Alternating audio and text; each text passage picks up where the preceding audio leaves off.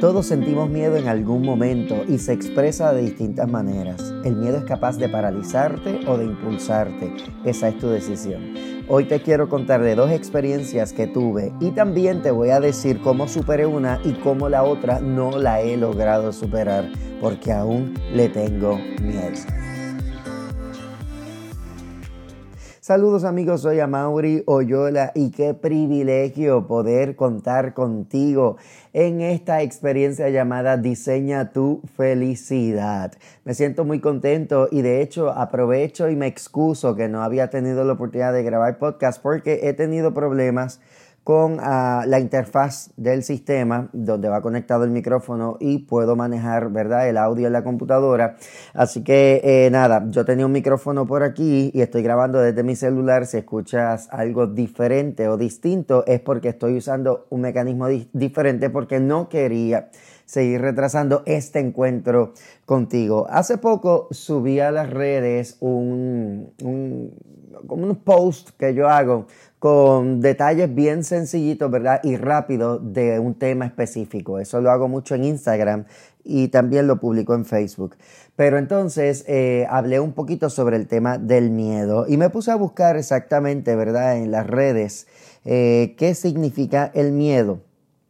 Y en el sitio Discap.net encontré esta definición. Dice, el miedo es la reacción que se produce ante un peligro. Entonces, ¿qué nos produce miedo? La variedad de estímulos que genera esta emoción en nosotros son tan enteros, tan extensos, que se nos hace imposible enumerarlo. Cualquier cosa puede provocar miedo en una determinada persona. Pero mira lo que me interesó.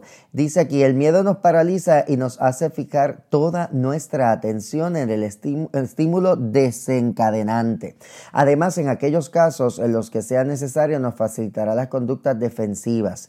Entre otras reacciones fisiológicas se encuentran las siguientes en aumento de la presión el aumento de la presión cardíaca, sudoración, dilatación de pupilas, descenso de la temperatura corporal, aumento de conductancia de la piel, aumento del tono muscular, llegando incluso al agarrotamiento.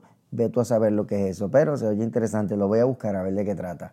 Y en la expresión corporal, nosotros hay contracción de las cejas, separación de los labios, elevación de la parte inferior de las cejas, contracción y descenso de las cejas y alargamiento de la comisura de los labios. Si usted ha experimentado esto en algún momento de su vida, en algún, ¿verdad?, episodio de miedo o ansiedad, realmente sabe de lo que estamos hablando. De hecho, el psicólogo Walter Rizzo habló del miedo como la emoción primaria que todos sentimos. O sea, ese miedo viene dentro de ese paquete natural que todos sentimos y exploramos. Y está ahí, yo le llamo, o yo digo que por 2 razones. Número 1, para dejarnos saber que hay algo que no anda bien y es como que ese sentido de alerta para avisarnos de que debemos ser precavidos y precavidas. Y número 2, también pienso que está ahí para dejarnos saber cuándo estamos saliendo de nuestra zona de confort. Algo que resalta el psicólogo Walter Rizzo que me encantó es que cuando nosotros no trabajamos el miedo a algo específico, pero constantemente estamos expuestos a esa experiencia, ese miedo se convierte en ansiedad. Y la ansiedad sabemos que es el temor al futuro, temor a cosas que no sabemos si van a ocurrir, temor a cosas que no sabemos que van a pasar y que tampoco, obviamente, no podemos controlar las cosas que no conocemos. Por lo tanto, es importante que esas situaciones que nos provocan miedo las podamos trabajar de una manera adecuada para evitar que llegue a ansiedad. Cuando yo era adolescente, a mí me dieron mucha participación en la iglesia y en todas pues salía bien, pues yo actuaba en los dramas, pues nada, cantaba en los devocionales, cantaba en diferentes coros, diferentes cosas, ¿no? Sin embargo, cuando me tocaba cantar solo, eso era una cosa terrible, me daba un miedo, pero un miedo y además de miedo me daba coraje, ¿por qué? Porque yo ensayaba, yo estaba en mi casa, la canción me quedaba súper bien, era muy bonito y es muy diferente cuando cantas acompañado. De hecho, aunque tú estés solo al frente, pero la gente esté cantando, también la canción es muy distinto a cuando te toca cantar solo y la gente simplemente está escuchando, evaluando, juzgando y analizando ese performance. Entonces, esa parte era la que a mí me daba un terror increíble y a mí me daba coraje porque yo practicaba, yo ensayaba y yo juraba que yo iba, olvídate, a hacerlo súper bien, pero cuando llegaba allí, que me entregaban el micrófono justo en ese momento, se activaban todos los miedos y el resultado final era espantoso. Yo recuerdo que la voz me temblaba mucho y no tenía control sobre ella. Las rodillas no dejaban de moverse, las manos me sudaban y eso me frustraba porque a mí me quedaba bien. Entonces, ¿qué era lo que provocaba? Que a mí me diera ese terror, que la gente me escuchara cantar. Y un buen día, porque yo soy resiliente, dije, si hay personas aquí que yo no conozco o hay personas aquí que hacen este trabajo y lo hacen bien, de hecho lo hacen mejor que yo, y aún así me siguen llamando para que yo cante alguna canción, ¿verdad? En una participación especial, es porque algo estoy haciendo bien, algo ven en mí que puede quedar mejor del resultado que yo estoy obteniendo. Entonces, recuerdo que mi miedo principal era que yo a veces miraba gente en el público que yo no conocía, porque con algunas personas tenía confianza y no tenía ningún problema en que me escucharan cantar, no me daba miedo, pero había gente que yo no conocía. Así que a esa edad, le estoy hablando de 13, 14 años, yo decidí acercarme a esas personas de la iglesia que todavía yo no conocía, saludarlos, relacionarme. Y entonces empecé a convencerme de que, ok, ya que los conozco a todos, yo sé que este es fulano, este se llama así, esta se llama sao, ya que los conozco no tengo de qué temer, no tengo por qué tener miedo. Y entonces poquito a poco esa técnica me ayudó a vencer ese terror que a mí me daba. Entonces, una vez yo me convencí de que los conocía y que yo podía cantar mucho mejor, yo manejé o entendí que manejé esa situación conforme a mi edad y lo que yo entendía, ¿verdad? Lo que yo entendí que era propio hacer en ese momento. Hoy día yo uso otras estrategias para evitar que el miedo me consuma y te las voy a decir más adelante. Porque si bien te cuento que pude superar esa situación y después cantar sin ningún problema, también te cuento que hay cosas que yo no he superado. Por ejemplo, cuando yo era pequeño, mis hermanos varones mayores, Ariel y Andri, ellos cuidaban los caballos de algunas personas en el vecindario y entonces estaban todo el día con el caballo, los llevaban al río, les daban comida, los bañaban, los peinaban y los dejaban set. Y a consecuencia de eso, o a cambio de eso, debo decir, los dueños de los caballos le permitían estar con el caballo todo el día para ir para abajo corriendo, ¿verdad? Entonces, en algún momento ellos quisieron que yo viviera también esa experiencia. Yo tendría tal vez como 8 o 9 años. Yo nunca me había montado en un caballo, me daba terror porque yo los veía tan altos y ese caballo específico, me acuerdo hasta el nombre, ese bendito caballo se llamaba Sardina, hasta el nombre me acuerdo.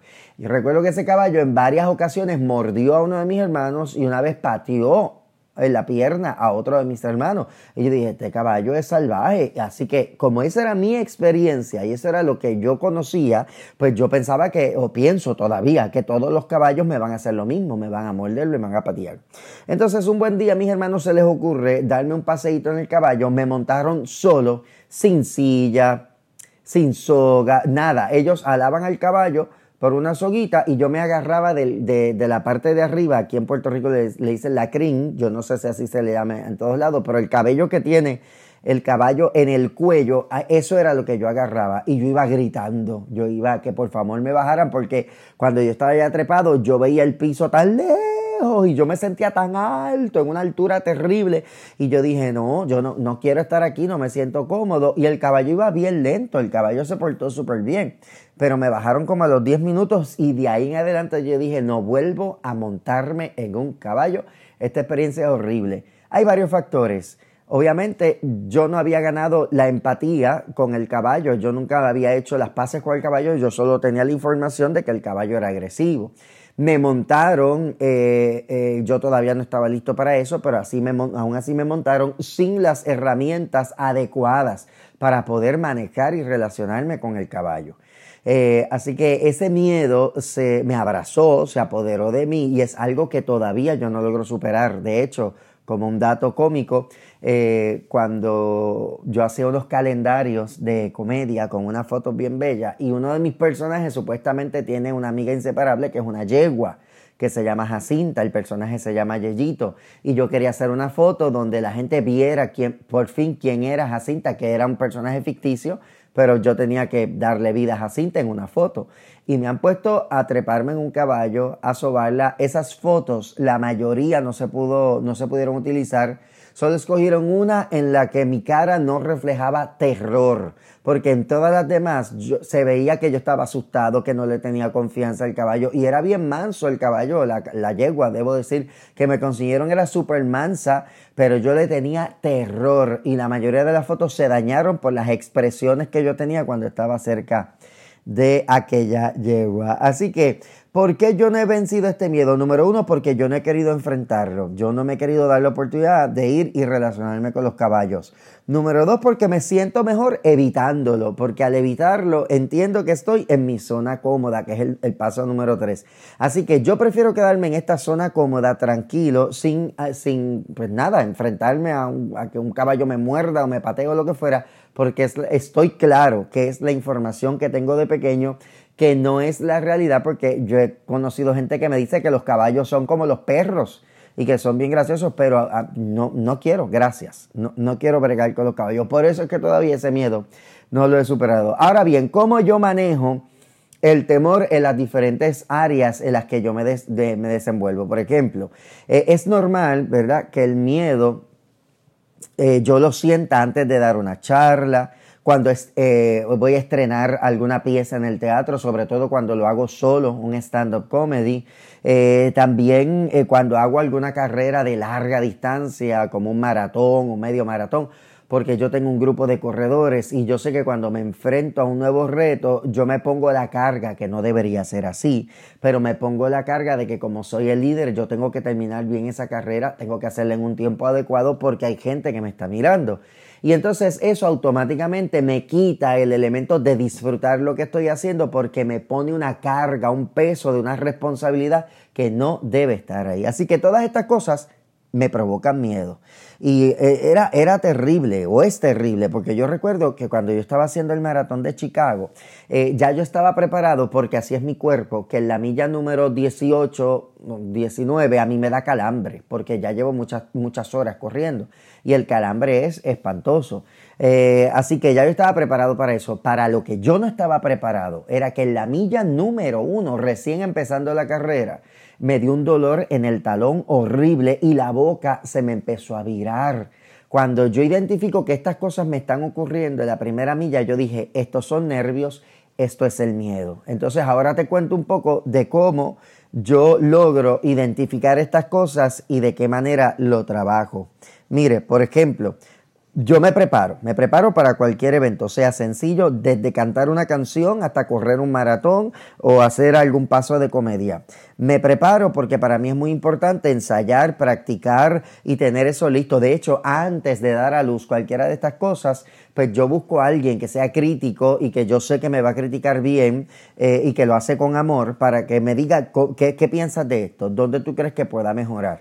Así que después que hago el trabajo con el crítico, me siento, reevalúo y vuelvo y lo hago y lo practico y lo practico y lo practico hasta que la práctica me da confianza. Ahora bien, ¿qué pasa cuando me sorprenden y me piden que haga algo? Pues de momento, que cante una canción, que haga una oración, que diga un mensaje, pero que me toman de sorpresa, me lo están diciendo del mismo día.